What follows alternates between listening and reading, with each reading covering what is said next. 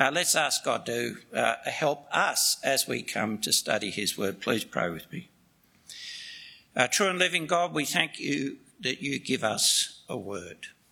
And we thank you that it is a word of hope because it's the gospel of your Son, that he's died for our sins and risen again and become the source of life to all who trust him. Help us now to receive this word as the word of the living God, and help me to preach it truthfully. Amen.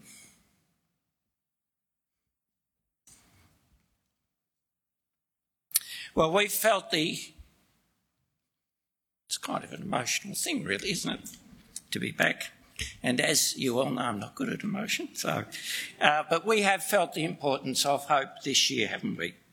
The restrictions would have been unbearable if we had not had hope that they'd be successful, hope that we'd be released and that the disease would be controlled and the restrictions would be eased. In fact, we probably felt our mood, like if you're like me, go up and down as our conviction of that hope was stronger or weaker, as we felt the time of that easing nearer or closer, nearer or further away. How many of us, for example, felt gutted when our hope was disappointed at that press conference on October the 18th, when the relaxation of the restrictions and the reopening of businesses was delayed by 2 new cases and then elated a week later as restrictions were eased. We felt the importance of hope. And there was always hope because, as the saying goes, where there's life, there's hope. Though Ecclesiastes does put that a little more pithily, doesn't it? A living dog is better than a dead lion. And actually we know that to be true instinctively, for we know the one who is, that the one who is joined to the living has hope. But the dead, whatever their power or wealth or status, have no hope in themselves. Their hopes of improvement, recovery, of justice or love of life, of enjoying all the good of this created life, the warmth of the sun, the thrill of touch, the taste of food, the satisfaction of achievement, the richness of colour, the delight of human love, all those things have perished with them. Death puts you beyond human hope. Now, the ancient Israelites felt this even perhaps more than we do. You see, their culture had no optimistic and empty beliefs about the dead going to the stars or the angels and then looking down on us, beliefs that are entirely baseless, right? For them, the dead went to Sheol as mere shades, unable to know joy or happiness, unable to enjoy taste or touch, just existing, waiting for judgment, without hope. But in Ezekiel, we hear God giving hope to the hopeless. Not just to those without hope in Ezekiel's day. This promise is so big that there is hope for us as well. Hope for when we are beyond all human hope, as we one day will be. A hope of life beyond death that spills into every part of our lives now. The hand of the Lord was upon me, and he brought me out in the spirit of the Lord and set me down in the middle of the valley. It was full of bones. And he led me around among them. And behold, they were very many on the surface of the valley. And behold, they were very dry. It's an extraordinary scene the Lord has brought Ezekiel to, a valley full of bones. And the Lord leads Ezekiel around so that he can get a grasp of their extent. The place is full of them, piled up or scattered about, and they're very dry. A bit like the bones of dead sheep you might have come across in a drought-affected paddock, pecked clean of all flesh by the crows, scoured by the ants, bleached by the sun. Ezekiel is witnessing the aftermath of some shocking catastrophe, and it would have been even more disturbing for him, for proper burial was a sacred duty. To die unburied, to have your body left as food for vultures, was a sign of being cursed. It was actually one of the curses on covenant breakers, recorded in Deuteronomy 28. There, verse 25, the Lord will cause you to be defeated before your enemies. Verse 26, and your dead body shall be food for all the birds of the air and for the beasts of the earth. To die unburied was a sign of being cursed. And this is not a recent catastrophe.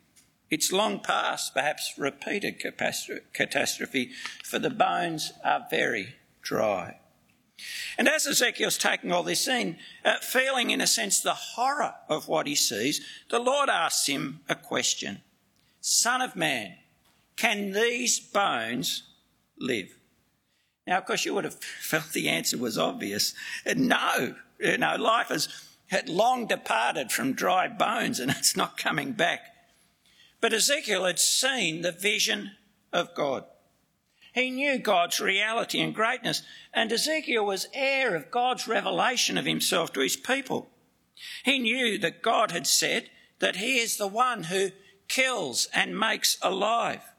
And he knew that God had said to Abraham that nothing is too hard, is impossible for him. The Lord had said that to Abraham, and then he had brought life, Isaac, from the deadness of Sarah's womb. Oh, and the Lord had repeated that to Ezekiel's contemporary, Jeremiah. Behold, I am the Lord, the God of all flesh. Is anything too hard for me? And so Ezekiel replied, O Lord God, you know. That is, it really is up to you, Lord, who lives. And the Lord goes on and gives Ezekiel this extraordinary command. You see, ears may have bones, but bones have no ears. Yet Ezekiel is to address them. See, God has confidence in the power of his word. The Lord said to Ezekiel, prophesy over these bones and say to them, O dry bones, hear the word of the Lord. Thus says the Lord God to these bones, behold, I will cause breath to enter you, and you shall live.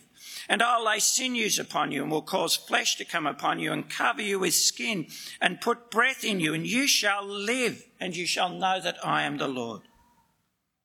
So even though it makes no sense, trusting the Lord, whose word Ezekiel has always found to prove true in his experience, Ezekiel does as he's commanded. Verse 7, I prophesied as I was commanded, and as I prophesied there was a sound.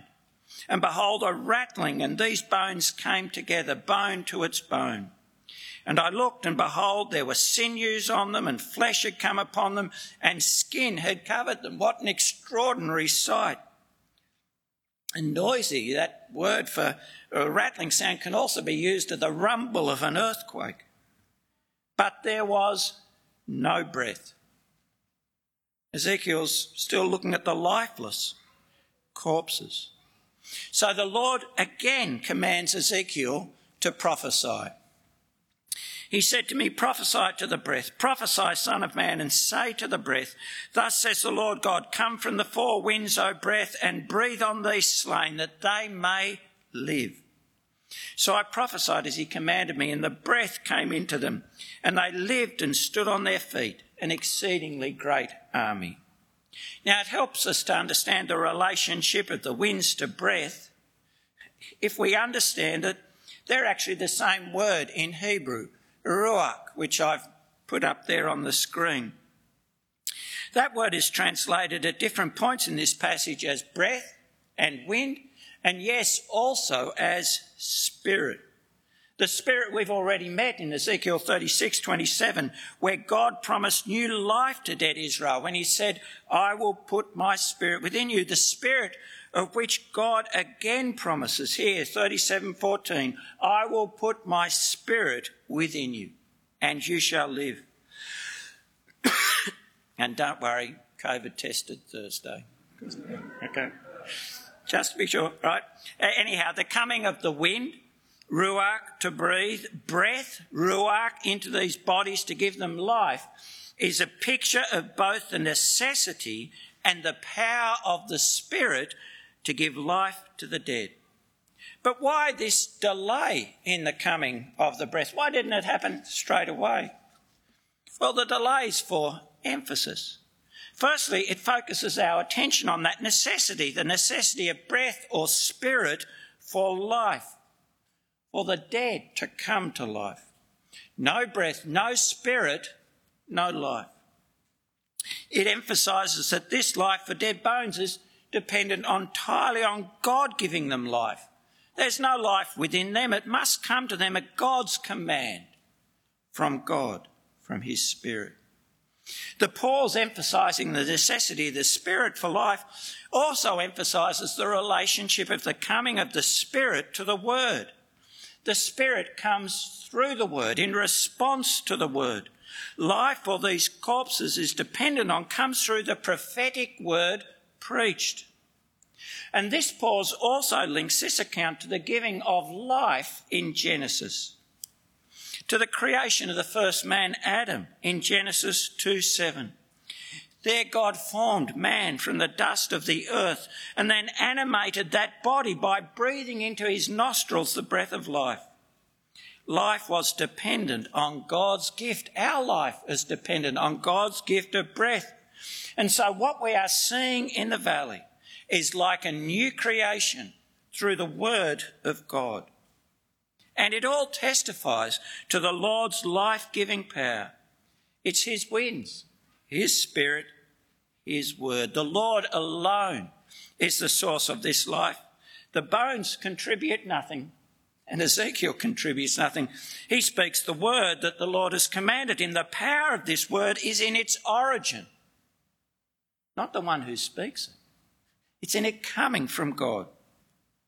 Having witnessed the creation of this vast living host from that mass of dead, dry bones, through the word and Spirit of God, the Lord now applies what Ezekiel has seen to Israel. Verse 11. He said to me, Son of man, these bones are the whole house of Israel. Behold, they say, our bones are dried up and our hope is lost. We are indeed cut off. In Israel's view, they were as a people, as a nation, as good as dead. Completely finished. They are without hope. In their despair and despondency, what does the Lord do? Well, he doesn't direct them to themselves. He doesn't tell them that we can get through this together or suggest if they just change their attitude to be more positive, they'd find a solution. And he doesn't challenge their assessment of their situation. They actually speak the truth, truer than they knew. They're suffering the consequences of judgment on their sins, suffering the curses that came upon them, covenant breakers, in being exiled from the land with Jerusalem destroyed and their king in captivity, their sacrifice ceased. That suffering was a sign of a deeper death, the death of alienation, separation from God, the source of all life, the death of sin, the death of Adam. But in their hopelessness, the hopelessness of the dead, the Lord directs them to have hope in him, in what he promises to do.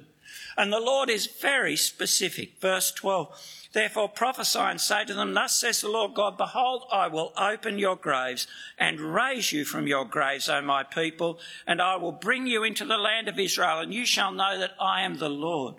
When I open your graves and raise you from your graves, O my people, and I will put my Spirit within you, and you shall live. And I'll place you in your own land. Then you'll know that I am the Lord. I have spoken, and I will do it, declares the Lord. This is hope for the dead, based on a renewed relationship with the Lord.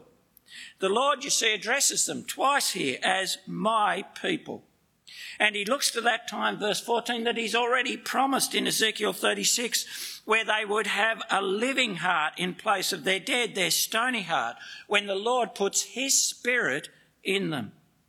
At that time, he will open their graves and raise them from their graves, and they will live, never to die again. And they'll come again to their land, that place where they live in the Lord's presence, and they will know him, know that he is the Lord, the only God, know that he is their God, committed to them because he is committed to his gracious promises. And the Lord is committed wholly to doing this. I have spoken and I will do it. To the dead, the Lord promises resurrection life, not more of the same as this life, but life in relationship with him, life sustained by his Spirit, life he alone gives, life promised here to undeserving people, suffering judgment under the curse for their sin. The Lord is saying that what he had pictured for Ezekiel in that valley of dry bones, he will do for sinful Israel. Now, at this point, some want to say that Ezekiel 37 is just describing the restoration of national Israel, that what Ezekiel 37 is doing is assuring the exiles of their continuing life as a nation. It's giving hope that the exiles will survive and some or their descendants will get back to the land. It's a collective promise. Well, that return may well have been unexpected and miraculous, but the language of Ezekiel 37 tells you God is speaking of something more than survivors going back to Palestine and re-establishing themselves there. You see, that mass of bones is not just one generation or just one defeat. It is, verse 11, the whole house of Israel, which, as the rest of chapter 37 makes clear, includes in Ezekiel's view the tribes of the northern kingdom. But they were people who were slain and lost more than 100 years before. You see, this vision is looking for more than the return of the present exiles. And the Lord speaks explicitly here of opening their graves, raising them from their graves twice. This is speaking of life from the dead. And this is life from a completely different source, life that comes from the Spirit of God, not the continuation of this life.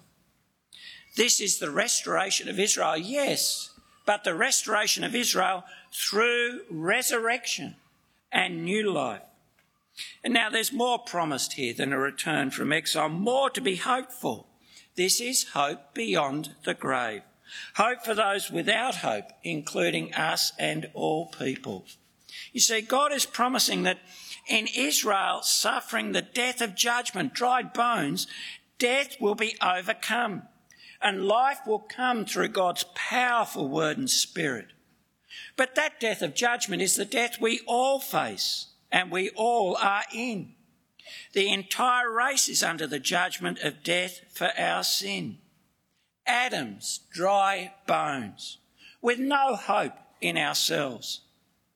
And as the death Israel is suffering is the death we all suffer, so the life Israel is promised, life through the word and Spirit of God, is the life we all need, our hope of life. This is a powerful vision and stirring words of hope for us. But will the Lord keep his promise of life from the dead? Because it's a pretty big promise, isn't it? And can we be included? Well, the answer to that is yes and yes. You see, God has already fulfilled this promise in and through one Israelite, the Lord Jesus, and through fulfilling the promise in him has guaranteed its fulfilment to all who are his by faith, all who believe his gospel, whatever their background. Now that's a big idea, so let me unpack it. The Lord Jesus, the son of Abraham, a true Israelite. He is the one true covenant keeper. He is the heir of all that God has promised Israel in his word. But the Lord Jesus died the death of judgment on sin, not his own, but ours. Dying on the cross, hanging on that tree, he was enduring the covenant curse on lawbreakers. That's what Paul tells us. Christ became a curse for us. For it's written, cursed is everyone who hangs on a tree. He was there, the cursed dead, there under God's wrath, far from the life of God. And he was taken down from the cross and buried in a tomb. And on the third day, God opened his grave. He rolled that stone away and he raised him from the dead. raised him from the dead, to greet Mary in the garden, to talk with Cleopas on the road to Emmaus, to eat broiled fish with the disciples in the upper room, to confront Thomas in his unbelief with his wounded side and nail-pierced hands, to have a beach barbecue with his disciples in Galilee, to appear to more than 500 at one time. The Lord was risen in the body, not as a metaphor or symbol of renewal, but in reality, raised from the grave, risen in the power of the Spirit.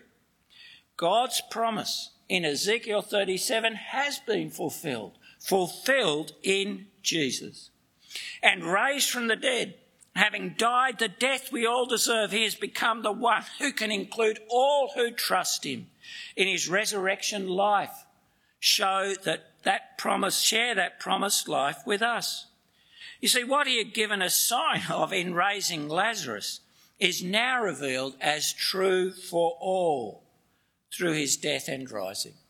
He had said to Martha then, I am the resurrection and the life. Whoever believes in me, though he die, yet shall he live. And whoever lives and believes in me shall never die. He is now the resurrection and the life. That promised resurrection and life. And he is the source, he says, of that never-dying resurrection life to all who believe in him. The eternal word is now the giver, the bringer of the Spirit, that powerful life-giving Spirit to all who believe his gospel. And that really is all, whatever our background. We're all included now in Abraham, included in the promises to Israel through believing in Christ.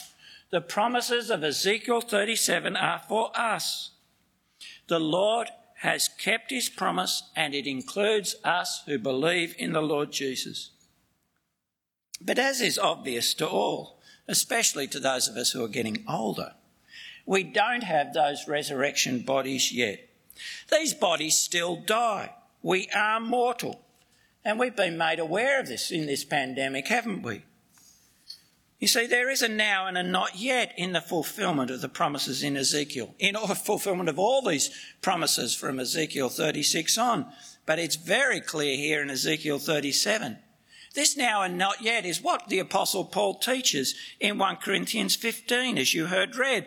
There is an order in the demonstration of Christ's victory over death.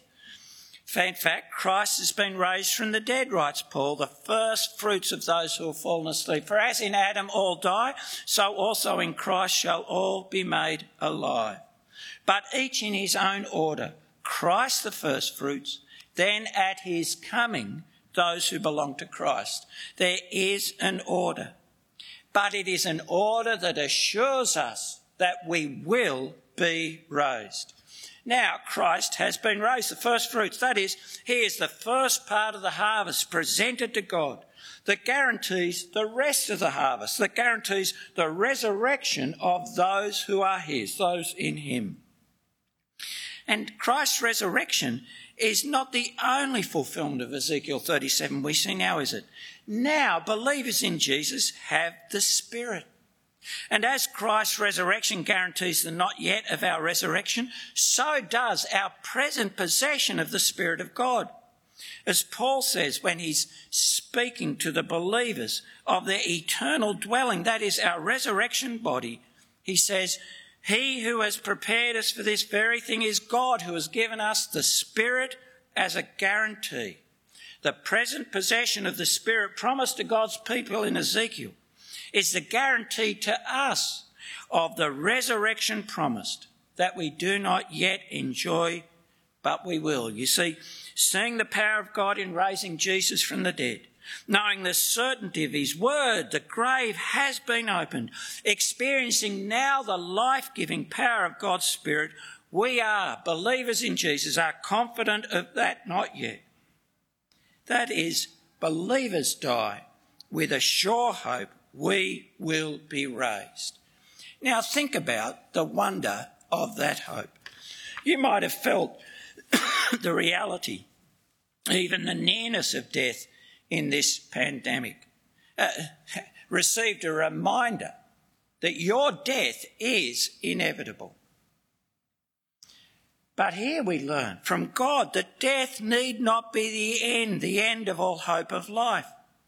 The living Jesus is the resurrection and the life. He gives the life of the Spirit now and will raise believers then. So if you're not yet a believer, consider.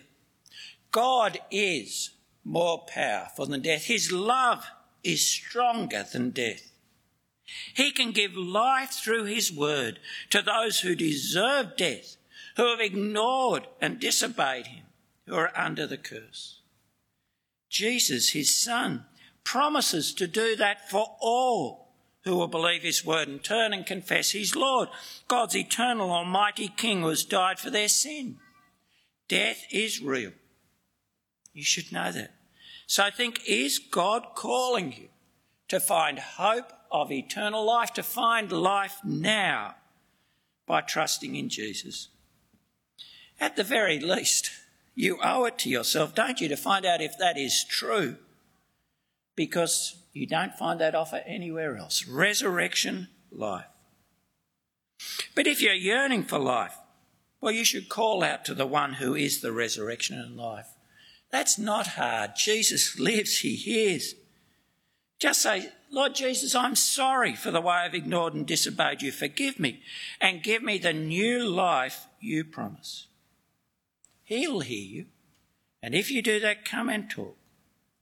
But if you're a believer, I hope you face the possibility of death visited upon you by this virus with a hope that testified to the power of the living God, that life-giving power. I hope you thought that rather than the destruction of your hopes, death would be for you the doorway to the fulfilment of all we hope for in Christ. You see, we are a people, believers, who always have hope, even in ICU, even in the nursing home, as our minds and bodies fail. For it depends not on us, but on God, who has raised his Son, who has given his powerful Spirit, who keeps his word. So I hope you can die with hope. Yet sometimes we confess this hope, and let me say, to be a believer is to confess this hope.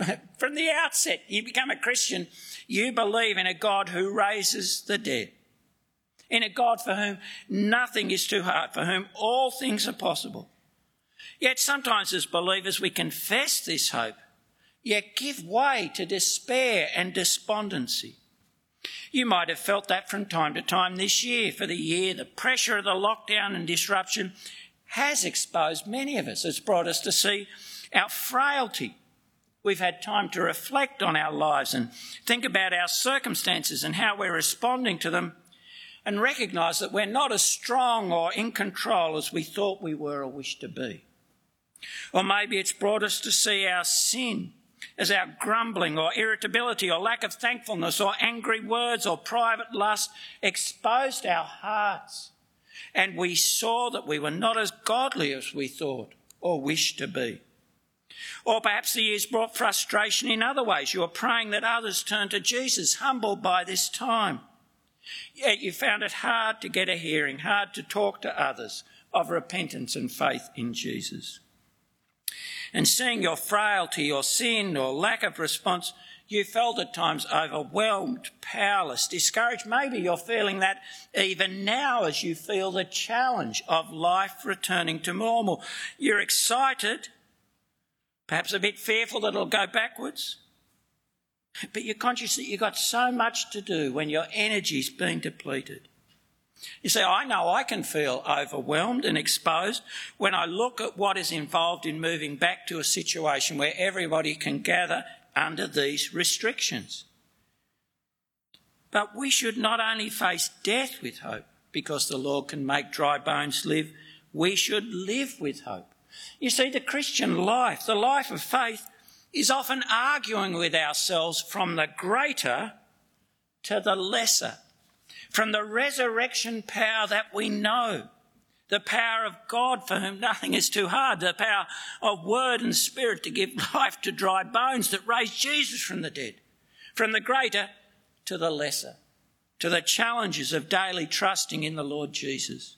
See, what does thinking from the greater to the lesser mean for how we might feel about coming out of this time? Take that sense of being overwhelmed, of having had your frailty exposed, of not having the strength or energy or wisdom needed even for the challenges of daily life. Well, remember, the Almighty God says to his apostle in his weakness, and to us through him, 2 Corinthians 12, "My grace is sufficient for you, for my power is made perfect in weakness." And the resurrection shows how true that is. I mean, what can be weaker than a corpse? And yet what greater display of power is there than the magnificent and glorious risen Jesus? Our present weakness becomes the context in which that same power can be displayed in our living as Jesus' people. And so Paul responds, "I will all the more gladly boast of my weaknesses, so that the power of Christ may rest upon me. For the sake of Christ, then I'm content with weaknesses, insults, hardships, persecutions and calamities. For when I am weak, then I am strong." So knowing the power of God, we can confess. We can confess our lack of strength, our uncertainty about what to do, our perplexities, our inabilities, but not be overwhelmed. You see, we trust our God, that he will be at work to bring himself glory, to display his glorious power in our weakness and give grace to discharge what he calls us to.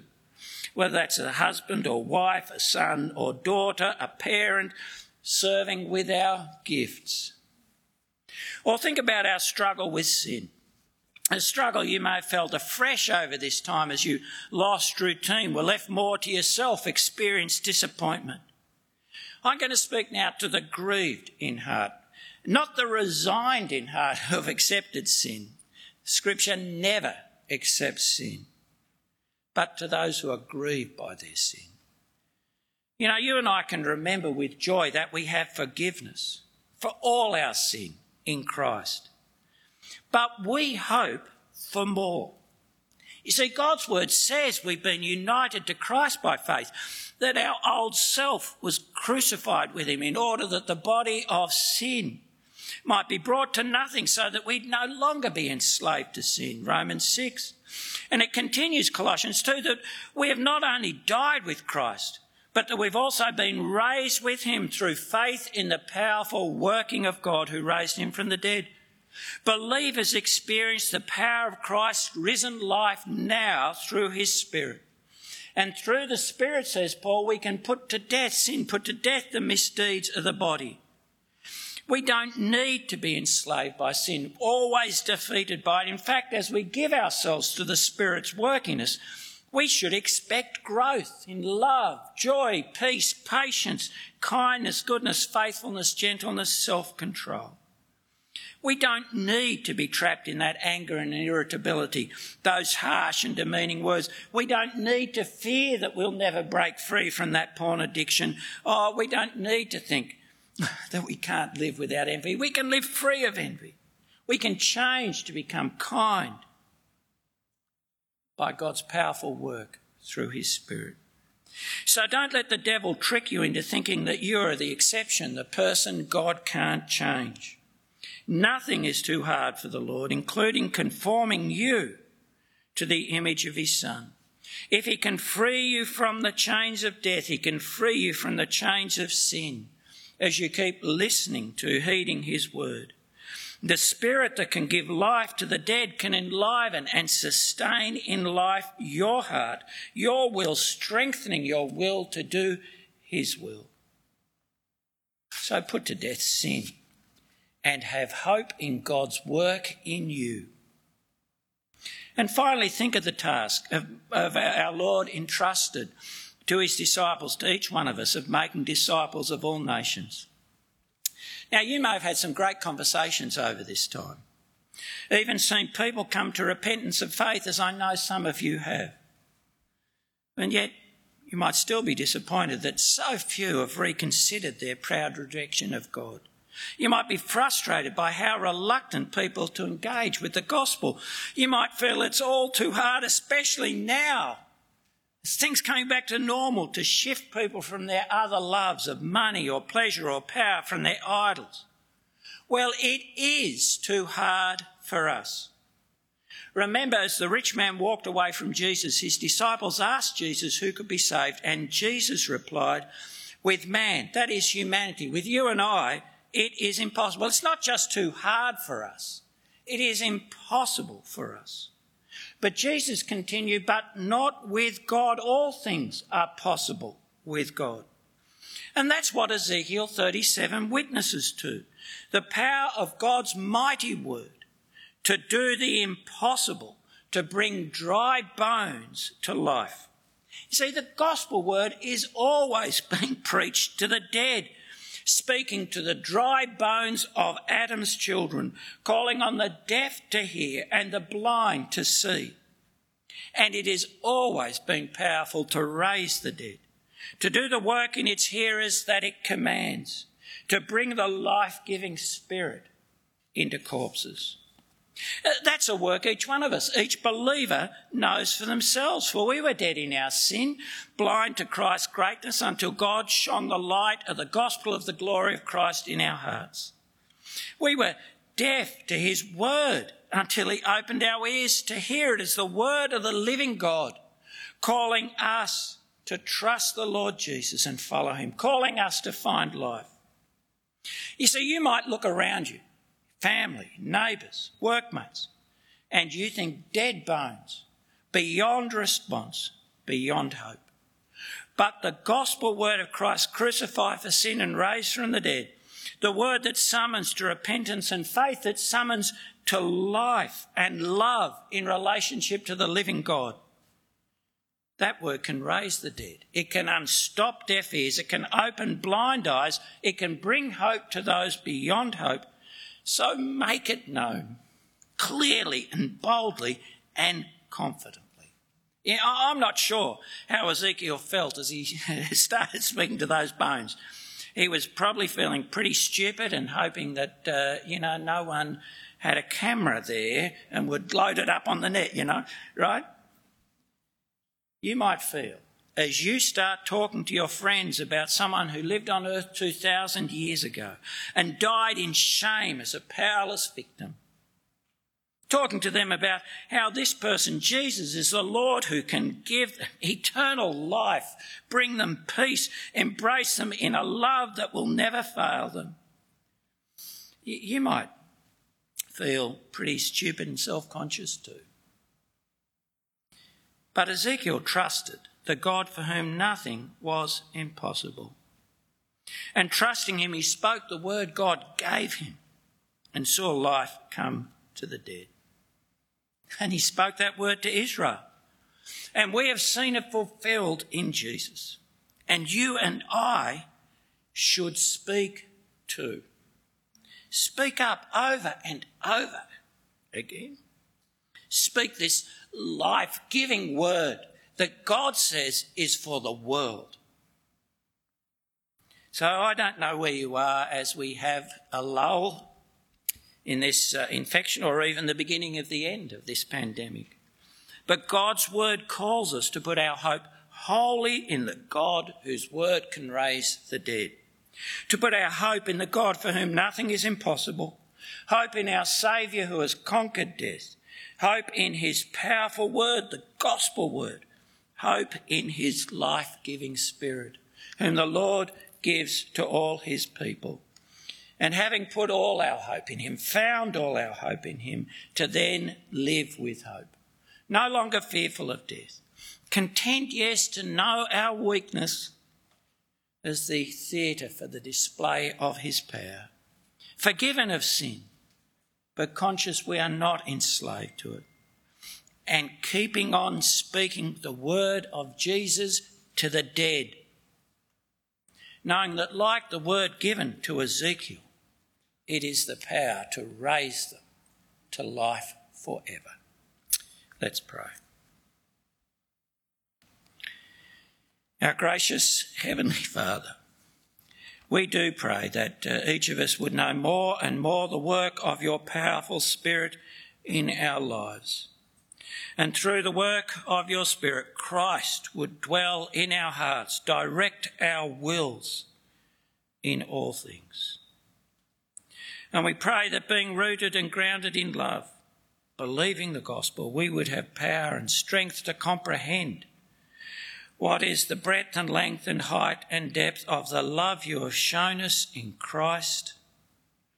And knowing that love and power, be confident to live for him and to speak of him and to put all our hope in him and to testify to the world through our hope in him how great and faithful a God you are, how life is found only in you, but in you life can be found for all. We ask this in Jesus' name. Amen.